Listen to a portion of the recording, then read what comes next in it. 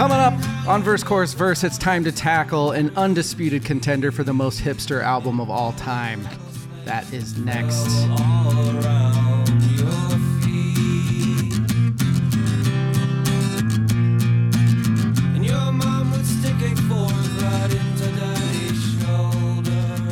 Welcome to episode 122 of Verse, Chorus, Verse. I am DL. With me is Rachel, the communist daughter, polio. Rachel, I know your dad fought for this country. He's a proud man. Yeah. But I had to say it. How are you? Good. How are you doing? I'm good. Long time no see, huh? I know. It's been over 24 hours, which is just too long, quite frankly. We're Metallica'd out. I am Metallica'd out. We are not alone. We have more people with us, and I'm going to jump into it because I might want to ask them about this new Metallica. Mm-hmm. We have two gentlemen with us.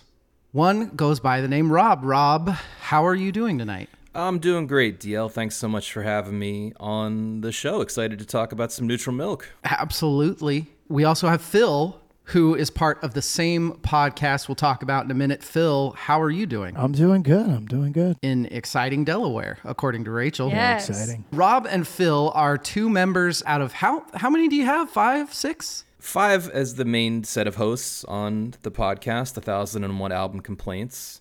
And yeah, it's a weekly show, not unlike Verse, Chorus, Verse. The premise is that musicians break down classic records from the 1001 albums you must hear before you die list, and we vote on whether or not you really need to listen to them before you die. Phil, you're part of the same podcast. Correct. And I was excited when we got this invite because in the Airplane Over the Sea is a notable snub. So I'm excited. It's not on that list. Didn't make the cut. We have plenty to say about the list and the list maker. We're knocking things off the list left and right, but we haven't spent too much time putting stuff back on, but this would certainly be on the short list. That's a really good idea for your list, is what would you replace it with kind of stuff. Sure.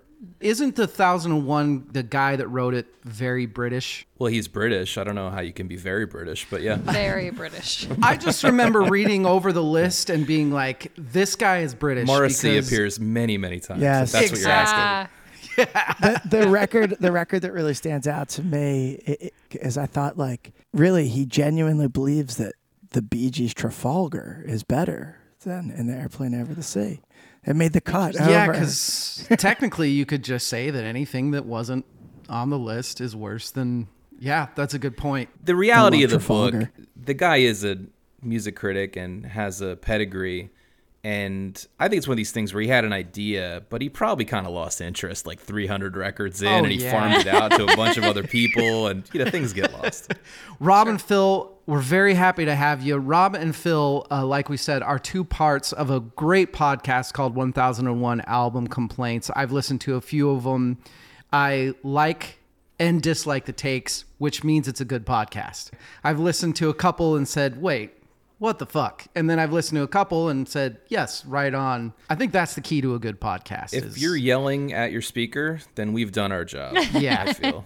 Yeah. Yeah. It's fun to nitpick. It's fun to take the piss a little bit. It's a bit, have jokes, and we're trying to recreate the conversations we'd be having at the bar anyway. Just nitpicking even the stuff we love. And I didn't want to gloss over, DL, that you appeared on the show. In fact, I believe we've timed these episodes to come out at the exact same time, but you're on 1001 Album Complaints talking about REM. Yeah. Stand in the place where you motherfucking live. We talked some Green. Okay. That was the worst example from that record, but all right. I am a huge REM fan. These gentlemen were kind enough to let me come on their pod. We had a blast. I had a great time. You're right. I think you guys do a very good job of lifting up the art where it should be and knocking it down where it deserves to be knocked. Sure. Well, I noticed that about Verse, Chorus, Verse as well. It's what drew me over to reaching out to you in the first place, is that there's a similar reverence for the craft, right? I hope it comes across in everything we do that we have the utmost respect for people who put themselves out there by writing songs, being creative, producing records. It's really hard to make great material, let alone flawless material. And so it's all just about having a little fun with love. I dream of the day where, like, I listen to something I created 10 years earlier and think, that's all right. I feel like that means that you lost your edge if you do that. Maybe. So Phil and Rob, you can catch them on 1001 Album Complaints, do their main stuff through Instagram. So you can go to at 1001 Album Complaints. It is part of the Chop Unlimited. Now, explain to me exactly what the Chop Unlimited is. Sure. It's a creative, collective, musical guild, record label, podcast production house. Phil and I, many moons ago, were in a band together called The Chop. We toured a bunch, played a bunch of shows around San Francisco and up and down the West Coast, and toured a bit beyond that, had a great time. And so we ended up kind of taking over that name. But it's just a loose affiliation of the musicians we know who now are spread out throughout the country and even the world, making records. Phil's in a gigging band in Delaware. I'm in a band or a couple bands out here in California, and we wanted to just combine forces to be creative, to be weird. So for instance, we like concept albums a lot. So we recently put out an Arby's heavy metal concept album. Sorry, a heavy metal concept album where the concept is Arby's, the fast food restaurant. It's called Ghost Beef.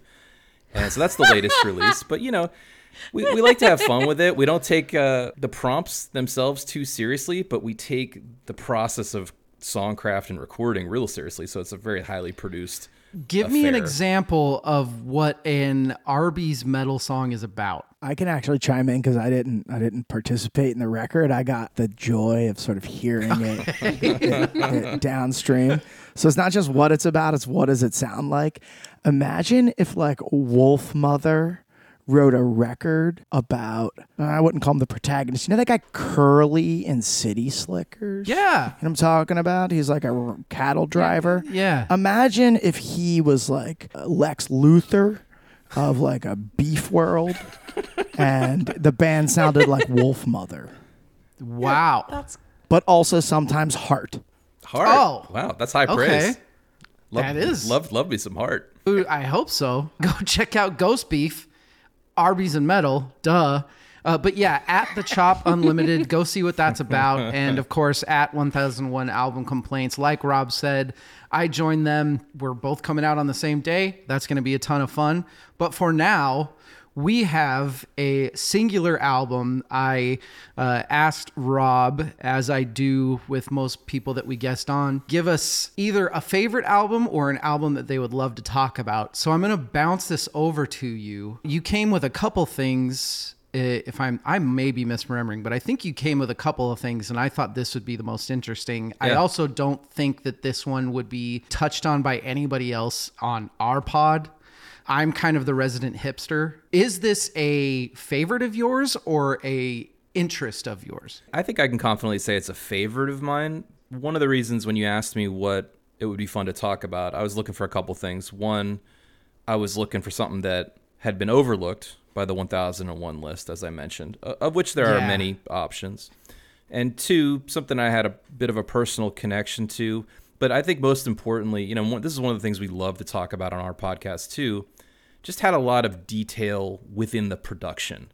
So there'd be a lot of little details to get into of what's going on and sort of an excuse to listen to something on headphones in a very intense manner to go into that layered production. To me, that's the most interesting stuff just throughout history.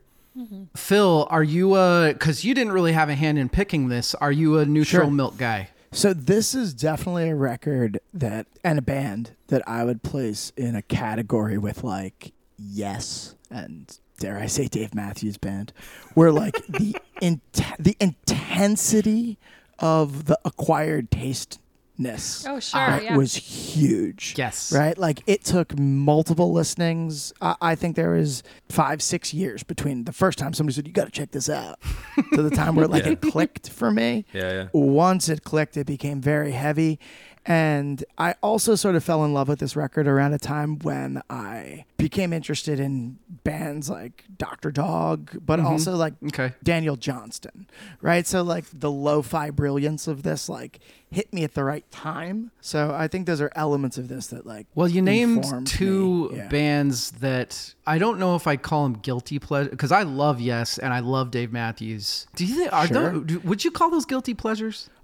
I will call Dave Matthews a guilty pleasure. For sure. I think for sure Dave Matthews, because he's so easily make funnable. Totally. But like, let's not throw the whole thing under the bus forever, right? No. There's two sides of Yes, at least. And one side, even if you put on, say, their best record, Fragile, and you have people over, there's some tracks that are a little cringe where you're like, you just kind of have to get through this one. There will be a Rachel in the crowd going, how fucking long is this song? Yeah. Can we just say that, because Phil said this so many years ago when I think, we saw Dave Matthews on several occasions in the late 90s, maybe the early 2000s. But even back then, Phil said this, and I feel like it has only gotten more true as every year goes by. He turned to me at one of those concerts and he goes, Dave Matthews is the Jimmy Buffett of our generation. He totally is. He totally is. Agree. Meaning, this group of people is going to be getting drunk to this music until they're 75 and beyond. Extremely accurate. Rachel, you're a huge Dave fan, but even further, no, you're not. Neutral Milk Hotel. Were you familiar with them before studying for this? Not at all. Although it did give me a lot of nostalgia for the late 90s, early 2000s, little Frank Turner. Like it felt like a lot of stuff that I had heard before, so I wasn't opposed to it at all listening to it. It didn't take more than one listen to get me going on it. In an Airplane Over the Sea, I always fuck that up. Did I say it right? In the Airplane Over the Sea by Neutral Milk Hotel. It's a wonderful choice that, once again, I'm not sure how long it would have taken our podcast to touch on. So Rob and Phil, I'm glad you brought it to the table. We are going to get along with everything, but first, we got to talk about the most important part of the night. And I apologize because I don't know who on here drinks and who doesn't. So I'm going to start with Rachel. Are you drinking tonight on this Monday? Reminder. It's a school night. Yeah. So I'm drinking a White Claw. Just a White Claw. But you are drinking. Yeah. All right. Natural lime. How natural my ass. How's it taste? Is it delicious? No, that's bad. No, that's a bad. White Claw sponsorship. Here we go. I know. Thanks, White Claw. Rob, are you a drinker at all? Not too much, DL, and I'm not currently drinking alcohol. I might take an edible or something later tonight. It's a little more my speed. That definitely counts. The more and more I have people on, the more I need to change it from what are we drinking tonight to what are we partaking in? I don't even know what the hell you'd say. Phil, how about you? It's funny you say that because I've actually been cutting way back on my drinking. And Good for you. It's led, thank you, but maybe not. Who cares, right? Like, it's all life in the end. So it's led me down this road where I'm having if I have a drink, I have one drink, which is now like an old man drink. I'm really into old fashions of late. Nice. Yeah. So this is, yeah. So this is an old fashioned, but I've modified it by I've added these cherries that are soaked in booze, but then I also like to put 5 milligrams of THC in there. Okay. Just drink that down. So all of the above was the answer. That's all. That's kind of like the Phil special, but it's not really a Monday. It's not really a Monday night thing, It's usually more of like a Friday, maybe Thursday night thing. You said it yourself. You got to live. I am boring as shit tonight because I had no time to do anything, but my mountains are blue and I've just got a Coors Light.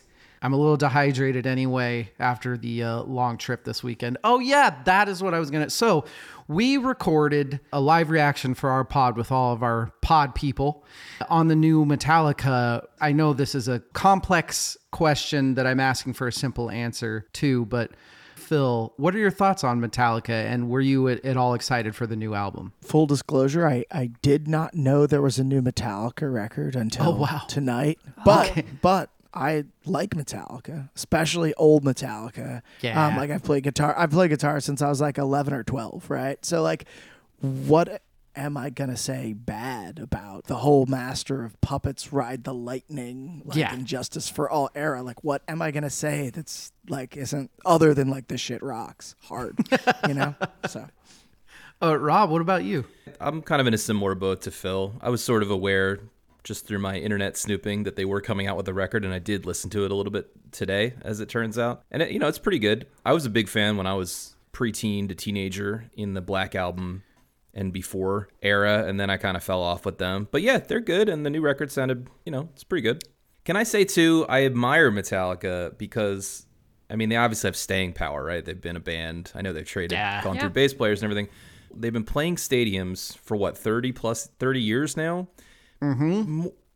I don't want to say only on the strength of the material they recorded pre-1992, but that's the last time they had any proper hits, right? I think all of their albums do really well. It's the Black Album and prior are the ones that people cite. Right. Sure. So you hit a certain level of, I've just turned out enough in the catalog that this is going to sustain world stadium tours indefinitely. I guess Red Hot Chili Peppers are sort of in the same category. Yeah. Dave Matthews Band. Right, exactly. Yeah. Is he still closing with Totally. All Along the Watchtower? Crash into me. Yeah. That's what we're drinking. That's what we're talking about. Really excited to have 1001 Album Complaints here. Really appreciate you guys. Had a blast with you on your pod. Once again, everybody go check that out. Go listen to it. We're going to take a break. We'll be right back. Love to be in the arms of all I'm keeping here with me. We are back.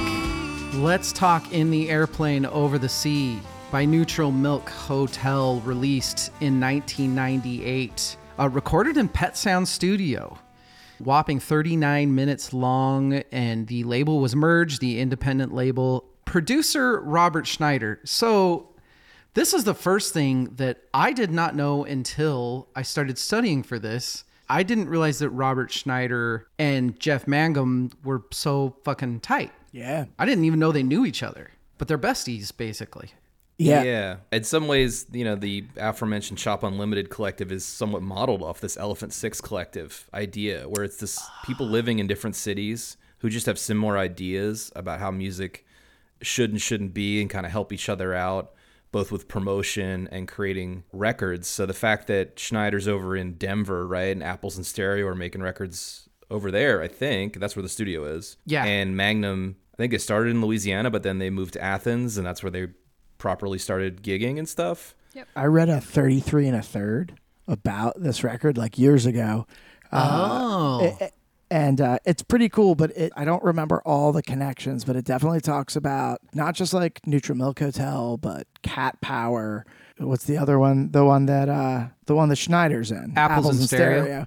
And it, and it dropped a bunch of other real indie sounding names. But yeah, so there's this interesting connection. I forget the exact connections, but some of the people on the scene participated in this youth arts immersion program in Louisiana. And Rob sort of referenced Louisiana. I don't remember the exact connection, but I think that's where Mangum's from. they went to kindergarten and shit together, and they were in one of these programs where they didn't teach you numbers or letters until you asked about them, right? Sort of shit. Oh, I got a rainbow in reading. Yeah, it was it was an intensive arts immersion, early learning program, and then a bunch of those people reconnected and met other people in Athens. I want to say when they were in college, but not all of them were in college. They just sort of moved to Athens in their late teens. I wonder if REM ended up being a big influence then, if they were doing the Athens thing. That's interesting. For sure. I mean, they definitely talked about the sort of proximity to bands like Soul Asylum, who I want to say were Athens via Minnesota or something like that. I forgot the exact. I think in these scenes, there's generations, right? So in the REM story, they talked about how the B-52s helped make live bands and weird little scene, the artistic scene come alive musically. And then REM was kind of that just a few years after. I think then after that, after REM broke big, and now there's this infrastructure in the town of venues, of bookers, of people who are primed to want to see quirky little indie bands. Then a lot of bands kind of go there. And I think the other band, is part of Elephant Six, but maybe that next generation beyond Neutral Milk is Of Montreal. They've done really well. They've done really well. Yeah. So I was a big Apples and Stereo guy. I think I knew them before I knew Neutral Milk somehow. I loved them. Yeah, I'd never put it together until I started studying for this and got really into the whole Elephant Six thing. One thing that probably explains to me why I like it so much. Robert Schneider, Pet Sound Studio. This is so... I made a joke at the very beginning of this calling it a high contender for the most hipster album of all time. Coming out of this generation, it seemed like there was a part of the industry that was really trying to figure themselves out. The guys that had that Jeff Tweedy... anytime I think of Jeff Mangum, I always go to the Jeff Tweedy types, or what's the guy that kind of predated all them that killed himself? Elliott Smith. Yeah. Right. And I feel like it felt like one of those albums that busted the scene open, even though it's not like it did great or anything. Sure. But it felt like it busted something. No. I think one of the weirdest things about this record is that it didn't ever make a splash. It's not like these guys were ever on MTV. It's the definition of a cult record. It seems like it gets passed from person to person in a very one-on-one manner. I mean, Elliott Smith was on the Good Will Hunting soundtrack, and that kind of broke him big. And like a lot of artists that have this level of fame, let's say, or hipster cred, had some moment like that. Neutral Milk Hotel just feels like it's been this very grassroots affair. Slow burn. One of the things that I found while researching for that this was kind of one of the first albums that didn't do amazing when it first came out, but picked up speed because of the internet picking up speed at that time. And so that's how people started finding out about this band and about their music. They're a part of a Parks and Rec episode. Oh. Where you find out that who's the kind of the not goth girl, but the very dark April. You find out that this is April Ludgate's favorite band. She's from Delaware, by the way. She's the most famous Delawarean, I think, Delaware. these days. That probably got up a few listens too. Sure. It was like that, or it was the band that your favorite band listens to, kind of thing. Yes. This whole next generation of bands of Decemberists and the Shins and Arcade Fire would drop in references to Neutral Milk Hotel, I feel like, in interviews. When I talk about busting the door open, I hate using it, but I'm going to keep using it. When you start thinking hipster bands, you think of Arcade Fire being the big one. Bon Iver's, that album he did when he was out in the wilderness. And So I'm going to say something maybe like borderline insane, okay? But like, when did Nirvana Unplugged come out? Like 94, 95? it had to be 93? 94. 93, and then Kurt Cobain kills himself like April 94, give or take. It's something like that, yeah. In the weirdest of ways, this feels like the Nirvana record that would have come out next. It's like lo-fi, it's weird, it's hybrid acoustic. This is way off beat from obviously. It's like not, the because next. you know what's really weird is I would have to look it up, but there is a song on here where when the guitar kicks in, I'm like, that sounds exactly like Something in the Way by Nirvana. It's that same kind of low quality recorded off of shitty mic acoustic guitar sort of sound. I never made that connection either, but now that you say that, it's definitely in that same lineage. I don't think this could have existed without Nirvana, would be another way to say it. Agreed. I also love that, to me, this is one of the very first, I shouldn't say that. This is one of the best examples of when it came out, the reviews were extremely blah. But if you go to now, Pitchfork and AllMusic and Rolling Stone, oh my goodness. You mean Pitchfork revises their reviews to make themselves look cooler? What? Isn't that weird? It's wild. Yeah. So if I said, the first Pitchfork review was like a 5, and now, of course, it's a 10 out of 10 magically. Whenever you have an album that does that, you have a good album. I have to say my initial reviews were blah too. Phil alluded to it, but I had the same experience where this album came with a lot of hype. It came out in 98? It didn't get to me until at least 2005, maybe 2006. That's probably about when I heard it. Where I heard people talking about it, and I had an ex who really loved it, and I listened to it, and I was like, it's a no for me. It took time. It was definitely an acquired taste. I totally get it if you listen to this once and you go, this is terrible. I liked it after it took on you, Rob. Like, I had been exposed to it through our friend Marty. Definitely did not take. I was like, this is a no. and then later, like when living out west, I feel like it surfaced, and I was like, oh man, this is crushing me. So I'm going to set you up for multiple things here, Rachel, because this is like a 3-part question. Yeah. The reason I wanted to have you on, besides you're just a delight, Stop. is that first of all, you and I, Rachel and I are the give a shit about the lyrics people on the pod. Mm-hmm. That was a really big deal for me to have you on. Yeah. Also, I was completely 50-50 on if you would fucking hate this or love it. Yeah. So with those two things, also the fact that I liked what Rob said about how I don't think this was built up for you. I think I just said, this is the album we're doing. Right. Here you go. So you didn't really have a build up. What are your thoughts? Nothing at all. Came in super blind. The first time I listened to the Wrong album was a month back, or whenever you asked me the first time if I had heard Neutral Milk Hotel. And I was like, of course I've heard them. I listened to them right after you sent that text. Oh, you listened to the first album. It was Avery Mountain? On Avery On Island. Avery Island. On Avery Island. Oh, yeah. Island, mountain, whatever. Yeah, I listened to that one multiple times and then realized that this In the Airplane Over the Sea was the right one. Early 2000s, I was very into the indie rock stuff that was coming out at the time. And so this was a very easy listen. I listened just kind of passively at work. And then when I finally brought up the lyrics and was looking at the lyrics as I was listening to it, I was like, wow, this is really well done. This is really well written. And I was very impressed. The lyrics that Jeff, do you guys call him Mangum or Mangum? I was hoping that could be clarified for me as well. So I'm going to be 20 honest. years. I'm going to be Yeah, I don't honest, know and the- I already I don't know did the this answer. this year. Is first off, for the last 10 years, I've been calling Bon Iver Bon Iver. I thought that was his name. Well, that's just your lack of culture. I mean, you did already show us you're drinking a Coors Light after all. Exactly. Fucking Coors Light America, baby.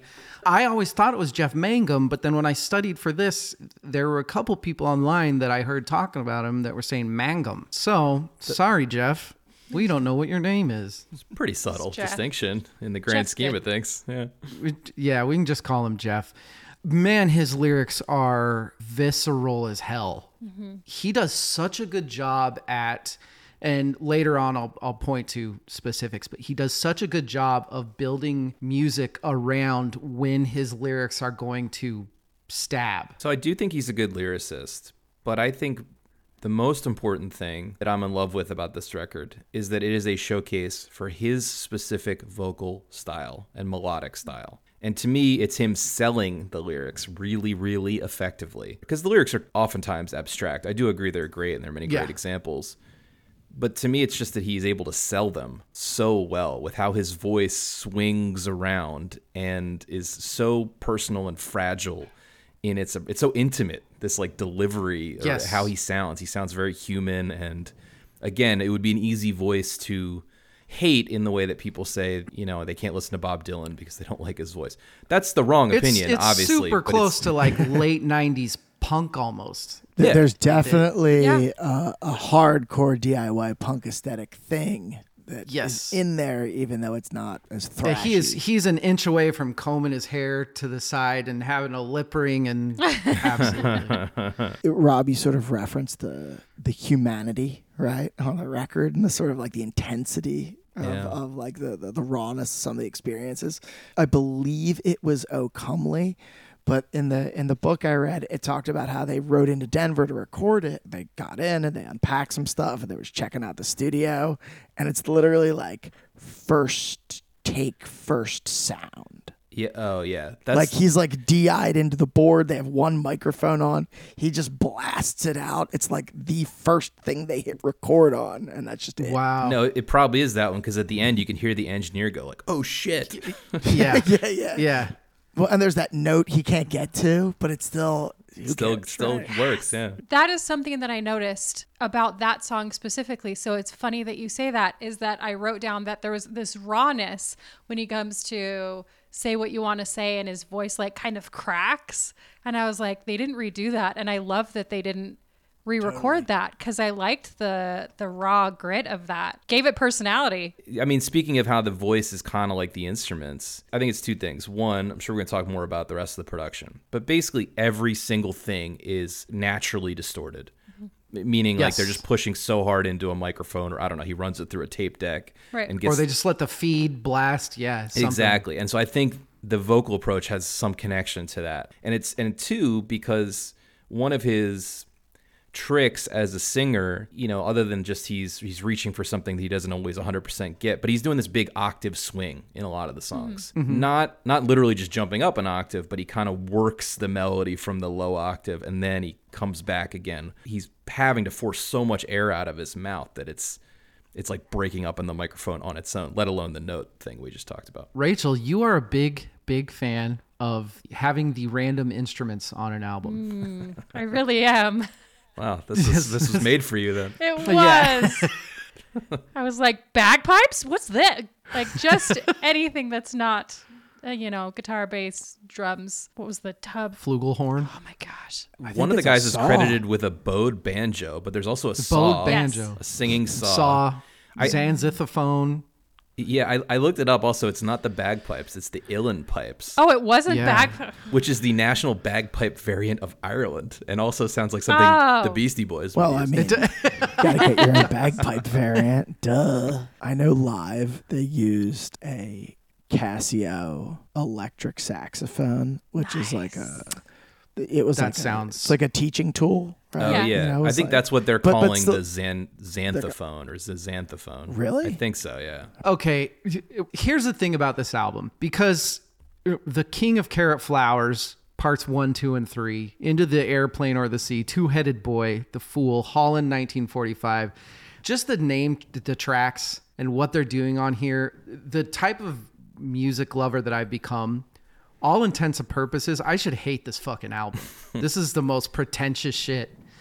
And I love it. I fucking love Yeah, it. I don't I know know what you mean. what do either of you know why what it is about this album that makes it likable to somebody that should hate it. I have some thoughts. I think we touched on its unself-consciousness. It's so intimate that it almost is awkward to listen to, like I'm in someone else's therapy session. Yeah. And I think yes. that can't help but draw you in once you I'm not this honest with my therapist. Exactly. think about Anne Frank a lot. I just think there's a lot of raw, real human emotion. I'm personally a sucker, speaking of lyrics and song themes, the themes of coming of age or lost youth or lost love, things of that nature, which I feel like this whole album kind of dwells in. Wistfulness, if you will, is most interesting to me. And we haven't touched on it yet, but one of the things that I heard early about this record was that it was heavily influenced by him reading The Diary of Anne Frank. Yes. And I just want to put a plug out there. I mean, I know everyone probably had to read it in school, but I read it. I happen to have read it again, like in the last 7 years. And I was blown away by how affecting that text is. So I just sort of, I was kind of overcome with emotion by it in a way that I was not expecting, I guess is what I want to say. I'm glad that you're saying that, and I'll let you go back to it. But the last time I read it, I didn't like it because and this was, keep in mind, I was probably late 20s, and it was the second time I think I'd read it, and I was like, this is about a fucking kid who likes a boy. But at this age, if I read it again, I'm older, a little wiser. Yeah. I actually have a soul again a little bit. I feel like reading it and just hearing she's just a regular kid trying to wanting to be a fucking kid.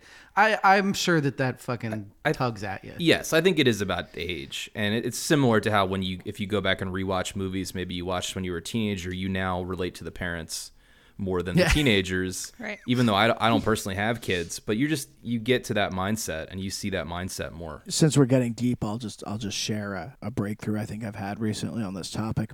I no longer think fables are for children. I think they're for adults in their like mid 20s to early 40s, and they've been designed in a way in which they make sure it reaches the reader at the right time. My grandpa, who's a good man, sent my daughter about 2 years back a big old book of Aesop's Fables, and I know the book. and we fucking love it. We both love it. I think you are spot on. One of the reasons I'm really glad that you brought this to the plate is this is the type of album that I'll pop on every now and then if I just want something in the background. But I'm not sure how many times I would have, like a Friday night with a whiskey, sat down and really tried to soak this album in. Oh, interesting. See, to me, it's definitely not a background record. I'll put this on usually by myself in the car so I can sing along to it. Because again, it feels But what do you do when you're crying? Do you just pull over? I just wipe away the tears, man. Yeah. But it's very personal. I wouldn't expect I almost don't want to share it with other people. I would never put it on a dinner party. Not that you suggested that. Because it has a lot of abrasive edges to it, and because I know it's gonna... Did that dude just say your father made fetuses with flesh-licking ladies? One of his many great lyrics. Well, No, you're totally right. though. I wrote that it's simultaneously a guy who picks up an acoustic guitar at a party who you hate, and also a weird avant-garde high art production at the same time. That's exactly what it is. I think there is a part of this style of music that people, they like, that it's not popular, that it feels like it's theirs. Yep. And I think what makes Jeff so fucking real is he so obviously not only didn't care about money or fame, but he didn't want fucking fame. That's why there is no Neutral Milk Hotel, because it started to get even. I knew this would come up, so this is like the golden moment from the book. So I waited for this. So probably on April 25th, 1998, Neutral Milk Hotel, Elf Power, and Gerbils, who they had been touring with, were traveling from Minneapolis to Chicago, blah, blah, blah. So Jeff and his girlfriend Laura, who's in the band, are in one car. They have the gear, and the rest of the band is in the other car. They all stop at a Pizza Hut for lunch. About 2 hours after they leave the Pizza Hut, the other vehicle rips a U-turn on the highway. Jeff and Laura decide they got to keep going to the show. We'll set up the gear. I don't know what's going on there, but we've got a truck on or we'll miss the show. This is pre-cell phone. Pre-cell phone, yeah. Exactly. In fact, that's exactly what they say here. This is pre-cell phone, pre-Google Maps. So basically what happens here is that the band had demanded that every show be paid in cash for the entire tour following Airplane Over the Sea. So by the time they're going from Minneapolis to Chicago or whatever, according to one of the people, Scott, it's like $3,000 to $4,000 in a duffel bag. But according to the other one, it's $10,000 to $20,000. So they leave this under a table at a Pizza Hut. They go back, and it's there.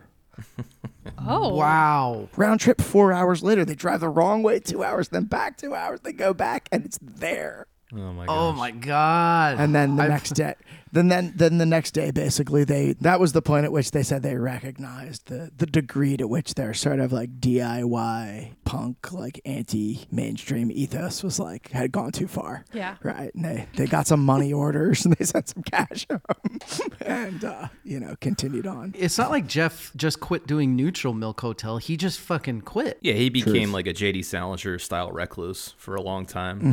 They've reunited now, but it took 15 plus years, I think. So Jeff is with them? I'm not sure of all the ups and downs, but I know I saw Jeff Mangum play solo once. This was probably 2015 or 16. It was on his first return tour, but for a long time he didn't make music. He didn't grant interviews. He was a famous recluse who wanted nothing to do with the press. He told all the fans to leave him alone, basically. But then, eventually money lured them back. A cash in a duffel bag lured them back, I'm sure. I saw Mangum solo in 2013. I actually have a ticket in the book. And it was great. I've never seen a solo acoustic concert that was so loud. It was insane. Is that because people were singing along? No, because the front of house was so loud. And this is clearly something he told them to do. He clearly told them to crush the audience with volume. Where are we at with the sing-along at a show like this? Because I feel like they were definitely. I'm right on the edge of whether or not that's appropriate or not. Yeah, concert etiquette is a big fucking deal right now. I, for one, do tend to drink a bit too much and sing along at concerts. That's my thing. And now I'm starting to learn that I'm not supposed to do that. That's why I'm saying it's a tough call. I see both sides of the argument. I certainly have sung along, but it's probably, I also know I can stay in the key or I wouldn't be doing it. Just for my own personal reference, if you were at a concert and the song had a famous saxophone solo, would you try to sing the saxophone solo? That's all I sing, actually. I think it depends on the band. Maybe if you had a saxophone? Pull out a little Casio. If you had your own with... First of all, what band do you sing with a famous saxophone? You going to see Yakety Sax Careless on stage? Whisper. Well, now we're back to Dave Matthews Band. That's what we're back to. The time I had a bad experience, it was Asia by Steely Dan. Oh, shit. Airplane Over the Sea. This was an interesting thing to me because going through the lyrics and going through what I thought the meanings were of the songs, I feel like this is very much a make it whatever you want. There was a ton of Anne Frank here. What confused me, though, was the very beginning, which is just brilliant. But that's very clearly about the nuclear family going nuclear, if you will, the natural fade of the nuclear family and how eventually everybody just ends up hating each other. I guess I just thought it was weird because I saw two very specific meanings in this album. One was about that small family growing apart as they do, and then a lot of fucking World War II and Anne Frank and stuff. Can anybody here help me with the correlation there? Because I can't figure it out. I can't. For me, it's also all mixed up in some sort of like carnival, carny, pre-World War II American South imagery. Like, it's obscured even more in this beautiful, like, magical way. But no, I feel like I feel like your thoughts were more coherent than mine. Yeah, I That's agree. because of that I don't, edible, Phil. Good point. I don't actually think it's a concept album. I think his lyrics are purposely abstract, and themes like family, love, and certainly death. I think it's definitely intended to be pretty impressionistic. I definitely felt like it was a fever dream, and not in a bad way, like not in a scary, terrifying fever dream, but more of there are aspects of it that super make sense, but it's kind of mixed with things that are just maybe meant to confuse you or just do confuse you. And there's no clear picture of what actually he's trying to say or they're trying to communicate. I like the whole purposefully trying to confuse you, because he does seem like the type that would want to do that. Sure. There are times where I feel like he's just trying to express the feeling. He doesn't really care about any, you know what I mean? It's about Yes. Super stream of consciousness, Yes, for sure. yes. Yeah. In the Airplane Over the Sea, I'm going to Get It Right Someday by Neutral Milk Hotel. Still got a lot to go over, so we're going to take a break. We'll be right back.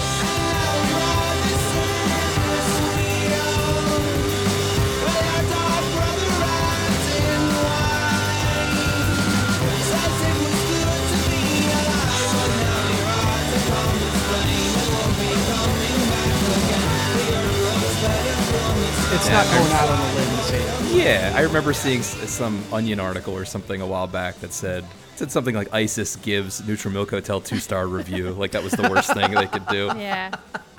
We are back. Neutral Milk Hotel. Let's get into some awards and categories. The gentlemen, Rob and Phil, their first time on the pod. I will go over the awards, but they are aware. They know what's up. The first one we do is the David Crosby Meh Award. I like to cruise the internet for bad 1-star reviews. Particularly Amazon usually has really, really good ones. This one, though, not really. All the 1-star reviews are because the vinyl was shitty. Except for one. This is Chris from 2017 who gave it 1 star and said, I had heard great reviews. The music is just very bizarre. True. Hey. Yeah. Agreed. That guy might be in my band. You see this cover and you see the band name Neutral Milk Hotel. Do you think that that's not going to be bizarre? Yeah, it sounds like fridge magnet poetry or something. Yeah. The DMX Award. What makes this band artist project unique? Rachel, what do you got? So much. The vocals on it are different and unique, and from a lot of stuff that I've listened to before. The instruments, the bagpipes, what do we call it? The Uilleann pipe. Xanthophone, whatever. All these variety of instruments. And also, like I mentioned earlier, this band apparently was one of the first internet sensations because there was an internet, and that's kind of how they caught fire. So yeah, the internet definitely organizes a bunch of pockets of disconnected weirdos who slowly mass connected, who buy microphones and start to talk to each other. Phil, what makes this project unique? So I definitely think production elements. I think Jeff Mangum's songwriting style and voice and lyrical choices, specifically topics ranging from Siamese twins in embalming fluid to dying in war. So it's to potentially personal sexual experiences. It's a very bizarre combination of emotional experiences that he expresses, and it definitely makes it unique. Yeah, as previously stated, I think it really comes down to his vocal style, which he also, the swinging, wavery, almost too personal approach to both singing and writing. And I'd like to point out that he's self-referential about his own singing style multiple times on the album. He talks about bending notes a lot, which is what he's doing. It makes it a great sing-along record. I heard someone call it a psychedelic campfire record. But one thing we haven't even brought up yet, speaking of just bizarre combos, is that stuff, the super personal acoustic guitar stuff, combined with the big Eastern European orchestra marching over the Caucasus Mountains on Turkish elephants to invade Azerbaijan vibe of the instrumental tracks. So it is truly bizarre, and you're not going to hear another record like this. You make a really good point, right? Because like there are a lot of, I guess what I'd call like droning elements that I think are maybe similar to dance music and trance music and things that we are all very familiar with rooted in synthesizers, not trombones and singing saws, but like the effect is there and it's powerful, and very interesting. I agree with everything everybody said. And this is a leap, but I'm going to do it because it's a podcast. I know that there were hundreds of albums that were highly influential at the time, but currently behind me are this album and Keep It Like a Secret by Built to Spill. As far as kind of indie bands, it's very hard to find late 90s, like 97 albums that were as influential as these for very different reasons. Because when I listen to this, it reminds me of the big one that you were talking about, Rob, with just the big cacophony going along with the acoustic. So many of these Decemberists and Lumineers, and we've said Arcade Fire like 3 times. And then Built to Spill was a little more on the rock indie, a lot more of the dirty electric guitar sort of stuff. When you're talking about influential indie stuff, it doesn't get much more influential to me than this one. That would lead us to the Mark Lanigan True Rock Star Award. Rob, what makes Jeff Mangum a rock star? I suppose it's 2 things. Willingness to not care what anyone thinks about the kind of record you're going to produce or the kind of songs you're going to write or how you're going to sound on the tape or when you're going to screw up your vocal take. Even though I'm not a fan of this approach, it's very rock star to be a recluse and say, I don't want fame. And I refuse to tour, and I refuse to grant you an interview, and fans, please leave me alone. I'm going to build on Rob's answer rather than, combating it. I agree with everything Rob said. I think what makes Jeff Mangum a rock star is he's like 7 foot tall. He's like Bigfoot. He's so big.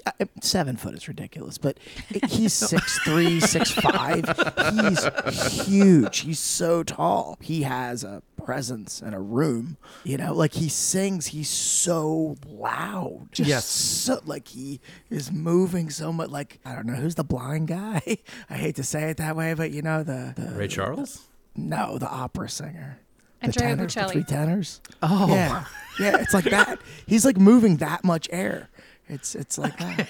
I see where you're going. So loud. I used to use this record as a warm-up before we went on stage, I remember. Like if I had a chance to be in the car and sing to something, this is a great sing-along, like warm-up, because you're right, it's all about projecting and putting a lot of air out from your stomach. He's singing so hard. I'm going to also steal from Rob a little bit, and not wanting to be a rock star is so rock and roll. We didn't talk about this, but early on, they decided that they were going to record stuff on cassette tapes, and then they're just handing them out to friends. They weren't handing them out to record producers. They were just making music to share the music, and that is as rock and roll as it gets. Yeah, that's not wanting to be a rock star is what's rock star. That's that, and he has a hot wife. That's basically what makes you...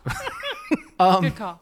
Overrated, underrated, properly rated in its time and currently. This is a very interesting question. Rachel, I'll start with you. What do you think? I mean, currently, I don't want to use myself as the gauge for this, but I had not heard of this. And so that makes me think it is highly underrated. And we did talk in the break about, this is a very personal album. It's a lot deeper than a lot of music lyrically. It's a unique album. It's a unique sound. So it's hard to share with somebody because it's probably not going to be as widely accepted as a normal pop album or whatever. I can't really speak to in its time. I mean, I guess I would say it was underrated. In 1998, I wasn't personally in a place to make those judgments. Although I still like the Stone Temple Pilots. We just take that for what it's worth. I love the Stone Temple Pilots. They're worth Yeah. it's worth a lot. All right. Well, if you ever want to talk Stone Temple Pilots, but you just welcome me back. I think currently, though, I would say it's accurately rated in that I think it is both highly rated and highly disliked. And I think it's appropriate that it has a reasonably strong reaction from, most people. And I also think by design is a little off-putting, right? Like it'll always sort of remain a little obscure because it's definitely not for everyone. Yeah, Phil said it very well. I agree it's accurately rated. Currently, it's still polarizing, which is appropriate and only makes me more sure that it is, in fact, an important piece of art because it's going to provoke some kind of reaction. I feel confident. My only comment would be that it's considering calling it overhyped would simply be because hype can sometimes ruin otherwise good things because your expectations are overhyped. But I do feel it lives up to the hype. I don't know. That's how art works. I talked about it earlier, but I'd compare it to Pet Sounds. I think if you asked Jeff what was more important to him as an artist, album sales or the amount of people that would say this fucking hit me hard, right in the heart, 10 out of 10 times he's going to want that. And I think that's what he got. So I just think it's properly rated.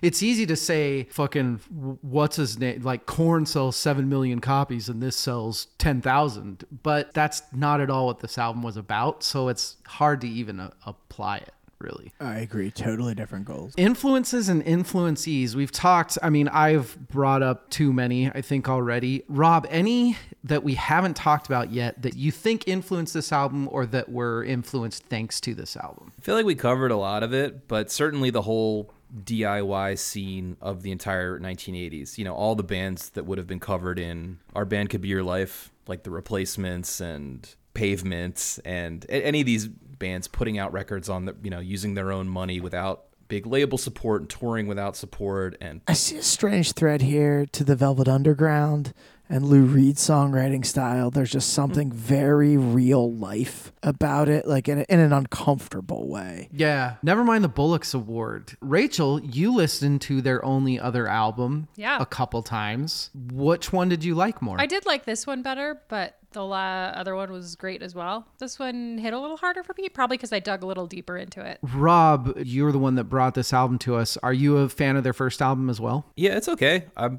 relatively familiar with it, but I haven't listened to it nearly as many times as I've heard this one.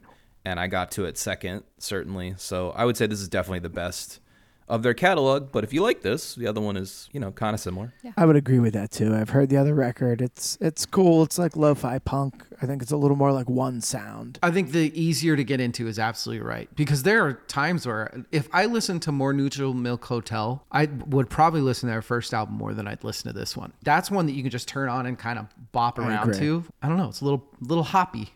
It's almost like a Ramones record at times or something. Yeah. The John Paul Jones Award. So if you could add a musician onto this album or take one away, stuff like that, add a producer, take a producer away. Well, first of all, I love that you called this the John Paul Jones Award because he is the quintessential ingredient to add to any band or any production situation. That's exactly, yep. Super underrated. I'm sure that's what you were going for. Yes. Good call. Honestly, I think the record is perfect as is. I truly wouldn't really change anything about it because I think it would only take away from its original intention. But I wanted to bring up the other record production-wise this kind of reminds me of. It's a little bit of a leap. Is the Unicorns Who Will Cut Our Hair When We're Gone. Okay. So because of the nature of it's very melodic and it has a lot of toy instruments and weirdness on it, weird textures on it. I love that record too. And I've been following Nick Thornburn, I think his name is, the main guy there, through his other bands. He's in a band called Islands now. So I was just thinking it would have been cool to see those two guys collaborate. All right, I'm going to go in a radically different direction with this. I like it. But similar time frame. I would love Brendan O'Brien, the producer dude who's on like Blood, Sex, Sugar Magic, Super Unknown, and Pearl Jam records. He like makes a bunch of those like 90s rock records from the same era. I want him playing Mellotron, just like he does on he plays like on some acoustic Chili Pepper songs, and they're hidden keyboards on like Pearl Jam and Soundgarden songs. He also made one of the Rage Against the Machine records like in their rehearsal space. I might need help with this, but I want to hear it tried. I don't think it would work, but I want to hear backup vocals and see if it works. Some harmonizing on a few specific parts on this. I don't know if it would work. And I also don't know who the fuck would be able to do it. Maybe him just harmonizing with himself. Okay, so that's the direction that I went. I was thinking some female vocalist with a really odd sound, and I don't know if this will hit any of you, is Grace Vanderwaal, who is she's just a kid. She was on America's Got Talent when she was 12, and she played a ukulele, and she just has this really I unique. kind of remember that commercial. Yeah, she has a really unique sound. When you said female vocalist with a weird sound, my mind immediately went to Joanna Newsom with that harp. Joanna Newsom would be good. I went to Emmylou Harris. Oh, Emmylou Harris would be, it's too pretty. Yeah, it's too pretty. I agree. But she has a... No, dude, seriously, award. You have one song to show somebody. This album is worth listening to. Rachel, what song are you picking? I picked O Comely. It's a good raw example of what this album is. You're not going to be surprised by anything else on it. There is a little bit of like, look, if you can handle this song, you can handle the album. Phil, same question. Probably going Holland 1945. I feel like it's got the best like pop sensibility, and it also gives you the super full blast horns and full blast Jeff Mangum at the top of his lungs. Yeah, it's a little bit of a toss-up, but I'm going to go with the basic bitch answer, In the Airplane Over the Sea, the title track. Perfect. I have played it on guitar for many friends that have probably never heard this record. I think it's a showcase for the songwriting, for the simplicity of the songwriting, but also his voice and the way it bends notes and just the simple themes. So we all said something different because I said Ghost. A lot of what Phil said, I think Ghost like everything that this album's going to throw at you, it's on this song. It's small and acoustic, and then he's doing the aggressive voice, and then all of a sudden it's fucking coming at you like a fucking Dr. Seuss band. And the distortion on Ghost is super cool. Like I've always thought, I don't exactly know how they do it, but like when you listen to it in headphones, it sounds really wide or something. It's just super, super cool. What do they call it on the liner notes? I think they call it like fuzzy bass or something like that. Yeah, something like that. John Popper Award. Rachel, what's the best hook on this album? I wish you hadn't come to me first. I don't know, and I don't want to say the not bagpipes, but that's the part that plays in my head. I said Two-Headed Boy. It's not even there's a fucking chorus, but it's literally him just doing the Two-Headed Boy because that boy hits on that B, or it's that classic indie major chord, but because of the buildup and the regression, it sounds minor. The note that he's choosing to hit, I'll have that in my head for like 4 days. Phil, what about you? As odd as the lyrics are, I'm going with the here's where your mother sleeps, here's the room where your brothers were born. It hits like a pop song. It like feels like you've heard the lyric before when it comes up. That's from Holland, 1945, and so I was going to say generally that song is the sort of poppiest. Although the truth is, right, we didn't really touch on this, but song structure-wise, I don't think any of these songs have structure to them. There's very little repetition in that. There's melodic repetition, but not in that traditional refrain kind of way. Yeah. So it's a little hard to pick out a hook. But yeah, I think the Holland 1945 is the one that's going to get the room moving. I've seen bands cover this one. I don't think I've seen bands cover any of the other tunes. And like, it makes sense. John Prine, Best Lyric Award. I already said the thing about the father made fetuses with flesh-licking ladies. I mean, while you and your mother were asleep in the trailer park. That's the second line. This is fucking brilliant. But for me, it's the entire fucking song of the first Carrot Flower song. The imagery that he's building of the contentious dinner table and the stabbing with the fork and your mother's drinking while your dad's thinking of ways to die. It is an onslaught of depressing brilliance. Rachel, what about you? I said the first one was Seaman Stands the Mountaintops. Or Seaman Stands the Mountaintops. I just thought, Pervert. That's a really good visual. I could get that. That's funny. But the English lover in me, in O Comely, there's a line that says, "So make all your fat, fleshy fingers to moving." I thought that was really beautiful. Yeah, so this is an interesting question. I've always loved the I love you, Jesus Christ, I love you. Yeah. And I love, not only because I just think it's just so intense, but also I like how like if you move commas around, like you can elicit different feelings. I can imagine myself singing the song and like feeling that line differently. First of all, love John Prine as a songwriter also. So again, You're a kudos good man. for Thank you. your award names. I have two as well. And Rachel mentioned, I pulled a lyric that was right next to her lyric and also includes alliteration, which is soft, silly music is meaningful, magical. Yeah. That line always stuck out to me. And the other one is from In the Aeroplane Over the Sea. It's how strange it is to be anything at all. I think of that once a week, just randomly in my head. If you aren't familiar with this album, at least just listen to it once and for the lyrics, because the lyrics are just fucking incredible to me. Now, here's an easy one, because this album just shreds. The Eddie Van Halen Award for Best Riff or Solo Award. You have to get a little inventive with this one, but we don't always do. Sometimes it's just, that instrument that hits you right or something. And so I am saying towards the middle end of O Comely, he starts following with his voice I think it's a flugelhorn, but it's kind of hard to say. It's some form of marching band brass, but it's him and the flugelhorn copying the line. I don't know how it's beautiful because of the way he's singing is kind of that tenuous, but it's fucking beautiful. And that's what I said. Rob, what about you? I'm going Uilleann Pipes on the Untitled track. Those aren't bagpipes? The bagpipe. It's a bagpipe variant. DL, please get your facts straight. Idiot.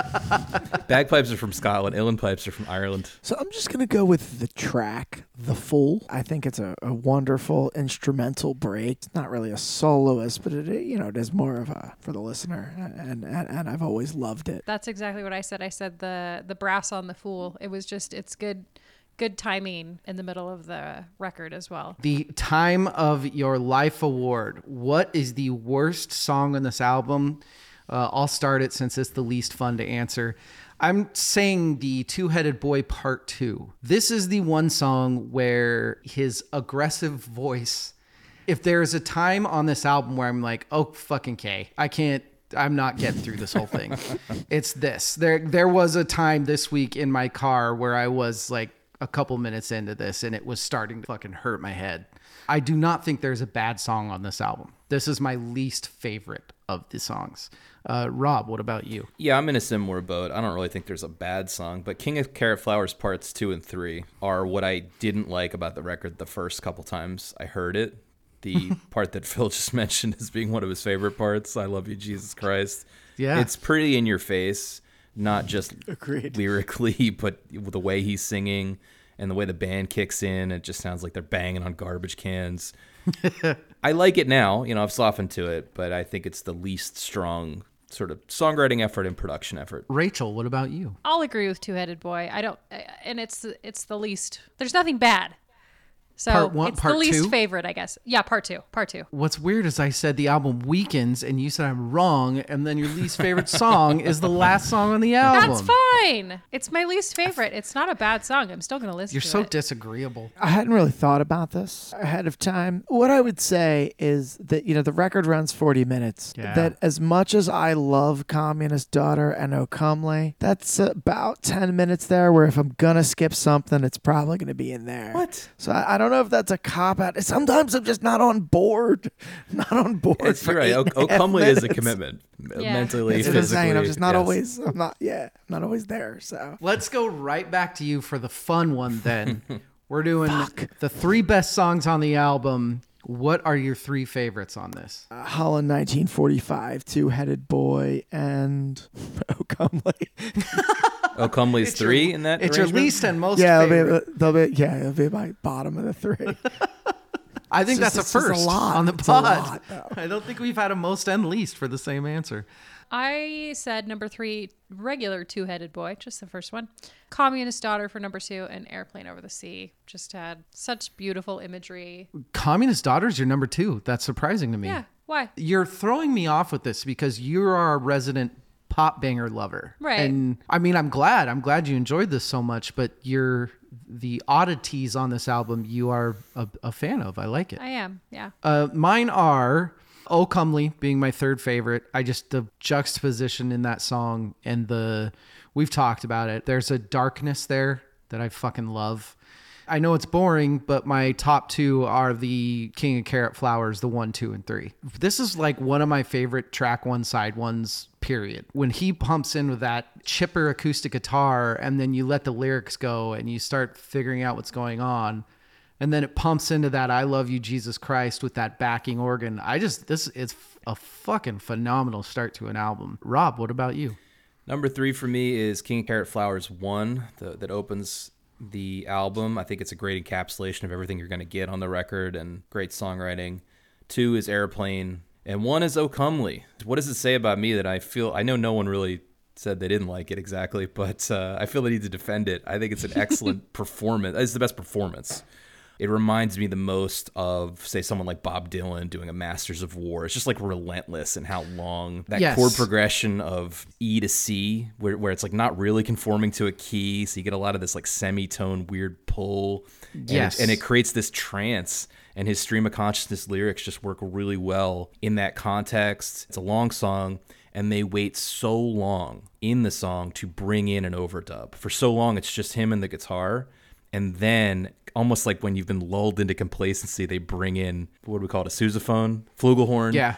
And Flugelhorn. his double. We think. I don't know. And he starts doubling his vocal. And, it just like subtly kind of comes in. So they're very patient. They're very, what do you call it, reserved about it, which I really like. Those are our favorites, all different. I think that tells you how good the album is. One of the last things we have to do, ladies and gentlemen, who won the album? I'll go right back to you, Rob. Who won the album? Hipsters won. Yeah. We got a masterpiece. Hipsters rejoice. You have a Bible.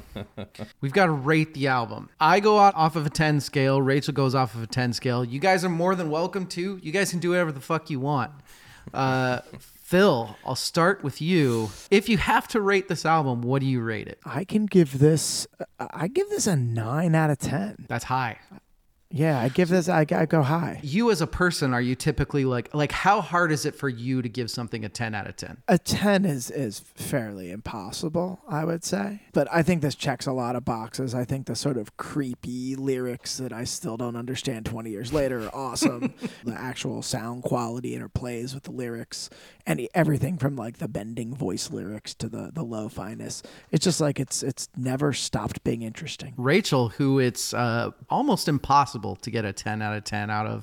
It is. I said same. I said 9 out of 10. This is practically perfect. Wow. You've given very few things that high. Yeah. This is lyrically, musically, creatively, this hits a lot. Rob, what do you rate this? I'm going to keep it simple. I probably give it up a little easier, but it's a 10 out of 10 for me. There's really nothing else I wanted out of this as an artistic statement, in the same sense that Dark Side of the Moon is a 10, although that's a more colossal production on many levels, I understand. But in terms of what this was aiming to be and what I want from it as an album and the many layers that I can continue to enjoy and peel back in my listening 15 years after I first heard it, there's nothing I would change about it. So, that's 10. I feel the same way. I do think that there are a couple tracks that weaken a little bit. I'm giving this as high of a 9 as I can. This is like a 9.4 out of 10 for me. This is, I think, very much like you just said, it really does give me everything I'm looking for in this style of album. And I also it's never really had that part of my history that I think it has for you. This is an incredible album that I'm really, really glad you brought. This was a really fun one to revisit, Rob. So thank you for bringing it. Well, thanks for giving us the opportunity. Phil, thank you as well. This was fun, man. Yeah, absolutely. It was great to meet you both and talk shop. It was wonderful. And DL, to answer your question from earlier in the night, it was Woodford Reserve. Oh, brilliant. Rye whiskey. Well done. That's delicious. I love Woodford. Rachel, I am surprised and happy Yay, that you liked this album. This was great. Everybody head right over to 1001 Album Complaints and listen to them. Like we said, I am on one of their episodes that comes out today talking REM Green. But hey, if you don't like that because you're some sort of fucking weirdo, they have a ton of great albums they talk about. They've got Red Hot Chili Peppers, Black Crowes. They're going through the 1001 albums to hear before you die. It's witty. It's funny. I like it. Instagram at 1001 Album Complaints or at The Chop Unlimited. Great guys. Rob and Phil, thank you so much for joining us. Thanks so much for having us. Yeah, great chatting with you both. Join us next week. Next week, we are doing our first quarter quick fire. That's right. We have 10 albums that came out this year that we are doing quick reviews on. That's going to be, boy, Rachel, how good were those albums, huh? I'd say not. I'd say they were albums. They were albums. Everybody, thanks for listening. Hope you enjoyed that. Good night and good luck.